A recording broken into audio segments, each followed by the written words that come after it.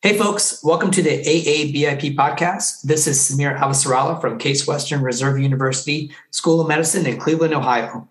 I'm your host for this episode. Thank you all for joining us today. It'll be a terrific discussion about some tools that are becoming more commonplace, the single-use bronchoscope. Today, we're very fortunate to have Jaspal Singh join us. Jaspal is the medical director of pulmonary oncology at Atrium Health and the Levine Cancer Institute in Charlotte, North Carolina. Welcome, Jaspal. Thank you very much, Samir. Thank you for having me. Do you have any relevant conflict of interest to disclose? Yes, I do occasionally consult for AMBU. All right. As a reminder, the views expressed on this podcast are those of the speaker in mind and not necessarily endorsed by the AABIP. With the formalities done, let's get started. So the main topic today, single-use or disposable bronchoscopes are now widely available.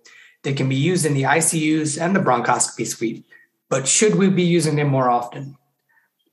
Jaspal, what is the current landscape for single-use bronchoscopes? Well, I think it's a great question. So, Samir, I think there's a broader question is what is the single-use every scope, essentially, is any orifice you might imagine. That whole market is exploding dramatically. And it's something that I don't think I really realized how much was happening in this space until I started looking into it a couple of years ago.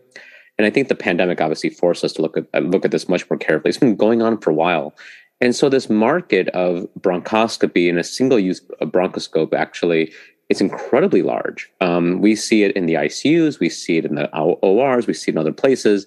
And I think as in pulmonary, in bronchoscopy, in the bronchoscopy world or fluoroscopy world, we're not used to see. We sort of have a way of doing things traditionally with reusable scopes. And I don't think we've given this enough of a fair shake. Mm-hmm.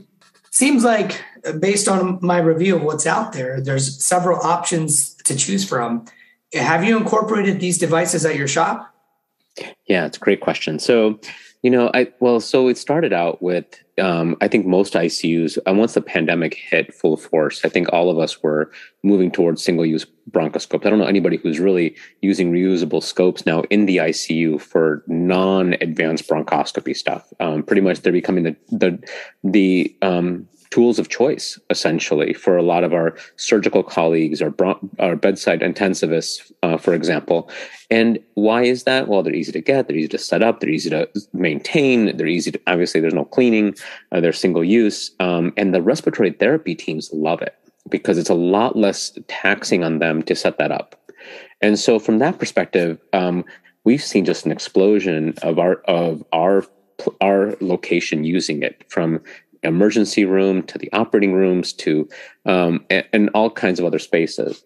Now, in the bronchoscopy suite, we haven't really used them a ton. And I know this is where the pulmonary community is, that's probably where you're trying to go, is where is this going in the bronch suite or in the wherever you do your cases? And I don't think we know yet. I think many of us are, accustomed to certain things. We have certain ways of maneuvering.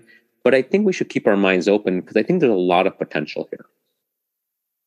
So currently right now at your shop, you're using the AMBU or the GlideScope offering or a mix of both? We use them both. And obviously the other ones, Olympus or Viren. I mean, Olympus bought out Viren. So they have a whole armamentarium of single-use scopes. And now Boston Scientific's getting into the space. And I think there'll be other parties coming into the space now with really impressive next generation single-use bronchoscopes, actually, that have some of the features and some enhanced features that even the reusable scopes do not have currently. So I think most of us would agree that the current reusable bronchoscopes that we have perform fairly well. They get the job done in an efficient way, and we've been familiar with these devices for long times now. Why make the switch to the single use? I think you have to step back a little bit and say, look at what not so much the scope, but what problem you're trying to solve. And this is how at least I'm approaching it right now, is if the problem I'm solving it and the location and the urgency by which I need to solve it. And I'll give some examples. Just like last month, I'm in the emergency room with a patient with a foreign body obstruction. And getting the reusable scope was a pain. And it turns out, I thought it'd be a very difficult extraction.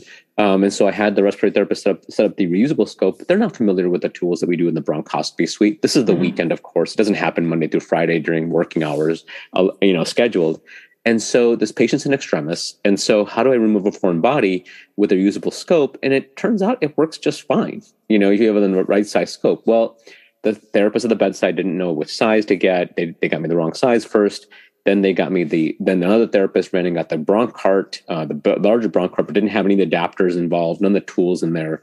And so it ends up being where if I was to do an emergent case in the emergency room, I probably just want to have a small stockpile where space is tight of reusable scopes, for example, for emergencies. In the operating room, I kid you not, I had a patient, another sort of patient, I need to go do an emergent bronchoscopy on a weekend.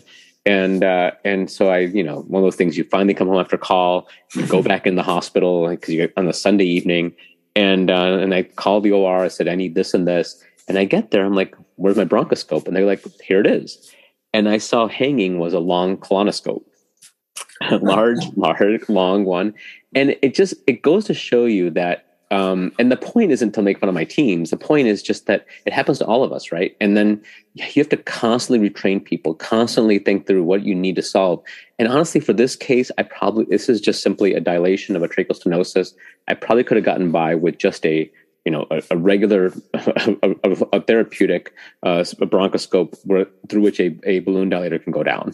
Nothing really fancy is needed here. So do I really need to make the operating room staff go up and down, chase their tails to find all the equipment that I need for my bronch cart to work correctly? And yes, they probably should know how to do that. But in reality, I don't have the bandwidth and the time to manage solve that problem. Now, in my own bronch suite, I think all of us have seen some challenges in maintaining staffing and consistency. I don't think that's a unique problem to where I work. I think it's everywhere. And so you start thinking about, okay, it's not just about me, but about my team. What does my team need? How do I need to make it easier for them so that no matter who's there, they can set up, they can clean up, they can manage all the issues, they know where the instruments are, and they can assist when best able. Just because I should be focused on the procedure and looking forward at the patient. And so, how can I make my environment easier to manage? And we start thinking about those aspects, especially as bronchoscopies evolve. Now we have advanced bronchoscopes, different types, some with ultrasound incorporated, and then now obviously with the newer technologies like navigation and robotics and such, the armamentarium and the amount of knowledge and skill sets is expanded. So what can I do? What problems can I solve that are easily solvable? And do things like single-use bronchoscopes, for example, or a smaller array of tools and things like that. I got to start thinking about, I really cannot expect everyone in that room to be an expert. And so from that perspective, I look back and I think, okay, are there cases where single-use bronchoscopes may be quite helpful? And they probably are. So in summary, it sounds like, and I think we can all agree about this, that single-use bronchoscopes keeps things simple and runs things more efficiently when you need to do bronchoscopies that are probably outside of the setting of a bronchoscopy suite or an operating room. Absolutely. And even in the bronch suite, I would argue there are sometimes, so obviously if you visit 10 bronch suites, you visited 10 bronch suites. Not everyone's the same. Right? Everyone's different style, different setups, different sizes, different ways the patients are positioned, if you have anesthesia, where the anesthesia machines are, where the extra monitors are. And because of space and functional limitations of every room, I've yet to see one. I mean, there's probably a couple of rooms out there that just are just ginormous, tons of space. But sometimes you still find yourself with all the equipment that we have, the navigation software or the towers or the various aspects, you find yourself kind of clumsy. And so here's where I really think single-use bronchoscopes may be helpful. If you find yourself, having to do a complex robotic case or a complex case where you have several monitors looking around and the patient's limited and where they can be positioned and such, and your space is tight, you might want to think, okay, how can I make this easier for me and my staff and my team? And so you start thinking, so single-use bronchoscopes do come to mind, even in a high-performing bronch suite. So for the reasons that we do bronchoscopy for within an ICU, Do you think all ICUs should switch to using single-use bronchoscopes? I think all ICUs should really consider them. Whether it makes sense on the business perspective, I can't speak for each of them. I will tell you that the cleaning aspects of bronchoscopes, endoscopes, and such, it's becoming much more complicated. It's becoming complicated from reagents. It's becoming complicated from technical requirements, and especially from regulatory forces. Those aspects of cleaning are tightening down quite a bit. And I don't think I ever realized until I looked into this topic more carefully as to how much contamination risks there really are. When you start thinking about the patients we take care of in the ICUs and all the difficult infections and such, you start to really question, am I really doing the right practice by expecting someone somewhere in this hospital to clean and care for my scope as much as possible? And we've all seen that. Like, you have your training programs, there's sort of cycles that we all go through where scopes get damaged, they don't get cleaned effectively, they don't get quite the care that we would take for ourselves. And that's just normal. That's just normal wear and tear. And that wear and tear might be more dramatic than we probably anticipate. And so I would argue that actually, especially if you're not using a ton of them, and then there's certain procedures and the ICUs, like percutaneous tracheostomy, where, as skilled as you are, there's always going to be some point at which, that needle punctures and potentially damages your scope, or you're pulling something, yanking something, and it doesn't quite move, and you cause some type of stress, either shear stress or damage to the camera or to the image. Something doesn't go quite right, and that's just inevitable. And so I think it's just something that you got to think about. Like for perc trachs, I don't think I would ever argue to use a regular scope unless you could justify to me that it needed to be done. Sure. If I was an administrator, for example. I think one thing that we sometimes lose track of is the current bronchoscopes that we use, the reusable ones, are very fragile devices. And as you mentioned earlier, a lot of intricacies go into taking care of them and cleaning them. There's the whole Spalding classification about critical devices and semi-critical devices. A very interesting topic overall. So we talked about single-use bronchoscopes in the ICU. It sounds like there's not a lot of great reasons to stick with using reusable ones in that settings. Can I interrupt you? I'm sorry to interrupt, Samir. I would say the one thing people have been critical about, and I'm sorry about this, about interrupting, the one thing they've been a little bit critical of people in the ICU have been about is about the lack of strong suction, the lack of some maneuverability that some of them have, and they didn't have the comfort and the grip that we're all used to. And especially in an emergency, you want that, right? Well, I would say that I would encourage, and I've encouraged my own colleagues in critical care, whether it be medical or surgical or other like neurocritical care. I've told them, all of them, I said, just stay tuned. The newer generation that you're seeing out there now, what you experienced in the first part of the pandemic is very different than what's coming out now in the next couple of years. And then it's from all the manufacturers. You mentioned Ambu, Glidoscope, Boston Scientific. And Olympus Viren. The newer scopes and the innovation here is incredible. And I think you're going to see a dramatic shift in experience of all these. We certainly look forward to those new toys coming out. So with the ICU, we talked about the bronchoscopy suite, the OR, whichever setting you do, advanced diagnostic bronchoscopy, and also therapeutic bronchoscopy. We talked about that as well. So are the current generation of single-use bronchoscopes compatible with any of the adapters we would be using for non-robotic E&M or fluoroscopic navigation? Yeah, so a lot of these, I think you probably already know that, with Olympus acquiring Viren, obviously that provides a strategic advantage for those who use Olympus scopes, for example. The idea to make the monitors compatible, to make some of the equipment compatible, at least from that perspective, is a very attractive option for some people. Some people just don't care. Like my ER doctors don't care, or my GI colleagues and my ENT colleagues, they don't really care as much, depending on what they're looking at. But that being said, I think we're going to see a plethora of potential options here. So if you have a reusable scope and you have a large working channel, and now some of these scopes actually have larger working channels than what we have for our typical therapeutic scope, which is a reusable scope, they have larger options here, like 3 millimeter working channels and such, and some even above. And so, can a navigational catheter fit down there? Of course, the EWC or whatever system you're using can fit down there. Absolutely. Can a radial probe fit down there? Of course, right? And so you start thinking through, like, if I have a case where, I'm doing a case that's, simply, I just need a single biopsy of a single lesion, and, and I don't know who's working with me. I'm not used to, they're not used to my equipment and such. I just need to do it, or I need to do it in a different location. I have really no hesitancy doing it. My own bronch suite, I think I was just kind of used to a rhythm. And so we haven't really changed. We haven't really made that switch yet. But I could imagine a point where, the bronchoscopes aren't cleaned, or someone's damaged, or something has happened. I could see myself easily pulling one out right now and just saying, "Hey, let's run to the ICU, get the scope. All I need is this. Let's put this down the working channel, and we'll take care of it."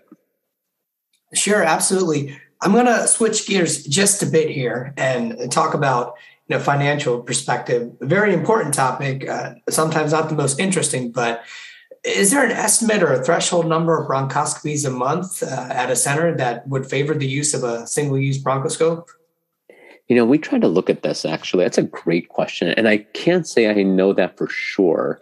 But I would say, it's interesting around the country, the landscape is such that unfortunately, a lot of reusable bronchoscopes just sit in the closet. And they don't get used very often. So at that point, what is the storage cost? So all the costs, the fixed costs and the variable costs, from the fixed cost being, acquiring the device, to storing it, to maintaining the license involved with it. And then all those aspects, and the variable cost as to how often you clean it, maintain it, warrant, service it, all those aspects. I can't say I know that well enough. But I would bet you if people start looking at sort of their inventory and asking themselves, do I really need to keep this big an inventory if I have a potential to flex my inventory with disposable scopes? So rather than keeping a whole shelf of 8 different sizes or 5 different sizes, whatever that number is for your center, be like, hey, maybe just keep a few different sizes scopes with a couple of backups, and then if I need in trouble, I can just simply order a bunch of single-use scopes if I need to, if I get into a pinch. And so you start thinking of it that way, and then I don't have to worry about licenses, extra licenses and warranties and other service contracts, and I don't have to worry about where these are kept. My space is tight, all those aspects. And you start thinking about that a little bit, and I think those questions need to be answered. And it's a great question. I just don't know the answer to it yet. Yeah, it says a lot to always know that you have some sort of emergency stock to use when looking into a patient's airway. So just Paul, my next question is for all the marbles. Which type of bronchoscope do you prefer in your hands? One of the single-use types, or a similarly sized traditional reusable bronchoscope? Yeah, obviously I'm older, Samir. I'm not that young. So for me, I just used to my reusable scope. That's what I've trained with. That's what I learned with. That's what I kind of grew up using. And so it's very comfortable. But that being said, if I'm going to remove a foreign body from somewhere, or, take out a foreign body in the even the bronch suite, like if I'm going to have to potentially do a procedure that might risk damage to my scopes, for example, whether that be from tension, like removing a foreign body, or like a valve, an endobronchial valve that just won't come out. I think we've all been there. And then the other ones are being, things like cryo. Like I don't do cryobiopsy, but I'm trying to get a cryo probe forever. But cryobiopsy, it's no secret that can really damage a reusable scope. And so I would be very comfortable using cryobiopsies and other things that are thermal, that can thermally damage the reusable scope, and use a single-use scope in those settings. I'd have no problem with that. Any closing comments? I think the only thing I would say is let's keep our mind open. And I think it's one of those things where I find people are just like, oh, this is what I'm used to. I gotta say, having put my hands on some of these new generation scopes, I gotta say I'm very impressed. In fact, one of the companies is potentially making a single-use pluroscope, and so the pleurovitoscope that I use right now, I've done it used it for years, and as many of us know, that brand is not going to be provided anymore, serviced anymore. So then, what do I go to? And to me, depending how much fluoroscopy you do or how much upkeep it is, it's a pain for my team to maintain it. But if I could just sort of get a single use, then I can do it in the operating room, I can do it in the bronch suite, depending on what location I have, how much better that would be to have that. And so it's an easier sell to ask a manufacturer to create a single-use product than a reusable product, which is a lot less, which is in a single use is much more likely to potentially be customizable or have additional features that you can look at, and you can try it. And I gotta say, the feel of some of the newer scopes coming out, the suction, the enhancements, the incredible flexibility. I mean, I like my robotic bronchoscope, but I mean, sometimes it's, it can be a while, and the case can take a little bit longer than you might otherwise. And so, why wouldn't it be nice if I have a single lesion to go after, just to break out a single use scope and and if it's small enough with a wide enough working channel, can the radial probe will fit down there? This will and the biopsy tool will fit down. I could be done fairly quickly. And if I'm doing a case in the OR to help a surgeon, for example, or whatever the case might be, I got to start thinking about not so much the scope, but where do I want to practice? What settings, what cases and such? Where can I provide value to the patients and that hospital or facility or the team? And then think back and say, do single-use scopes make sense here? Or do I need to sort of potentially think, and I think back to the horror stories, like, coming in for emergency and then not having the right scope available, or not having the adapters available, or not having it serviced, or no one knows where the parts are. And all those things. And I mean, it's just, we've all had those horror stories with these complex machines. And so you're like, well, it can be simplified and nowadays recorded and sent through records media, can be compatible with various aspects. Some of them have cloud-based data storage. I mean, you start thinking about the features that a lot of them are going to be incorporating. It's kind of exciting time. It's an exciting time to explore the space. I certainly agree with you. I think these single-use scopes are here to stay, and they're just going to continue to permeate the practice of bronchoscopy. At our current shop, we use our single-use scopes in the ICU, and I do not miss pushing the bronch cart around to different parts of the hospital for airway examinations or assessment for hemoptysis. Just thought that was great. I learned a lot today, and I'm sure our listeners did as well. Thank you for your time. Oh, thanks for having me. It was a big honor. I'm a big fan of your podcast series, so thank you for that. We appreciate that. Thank you.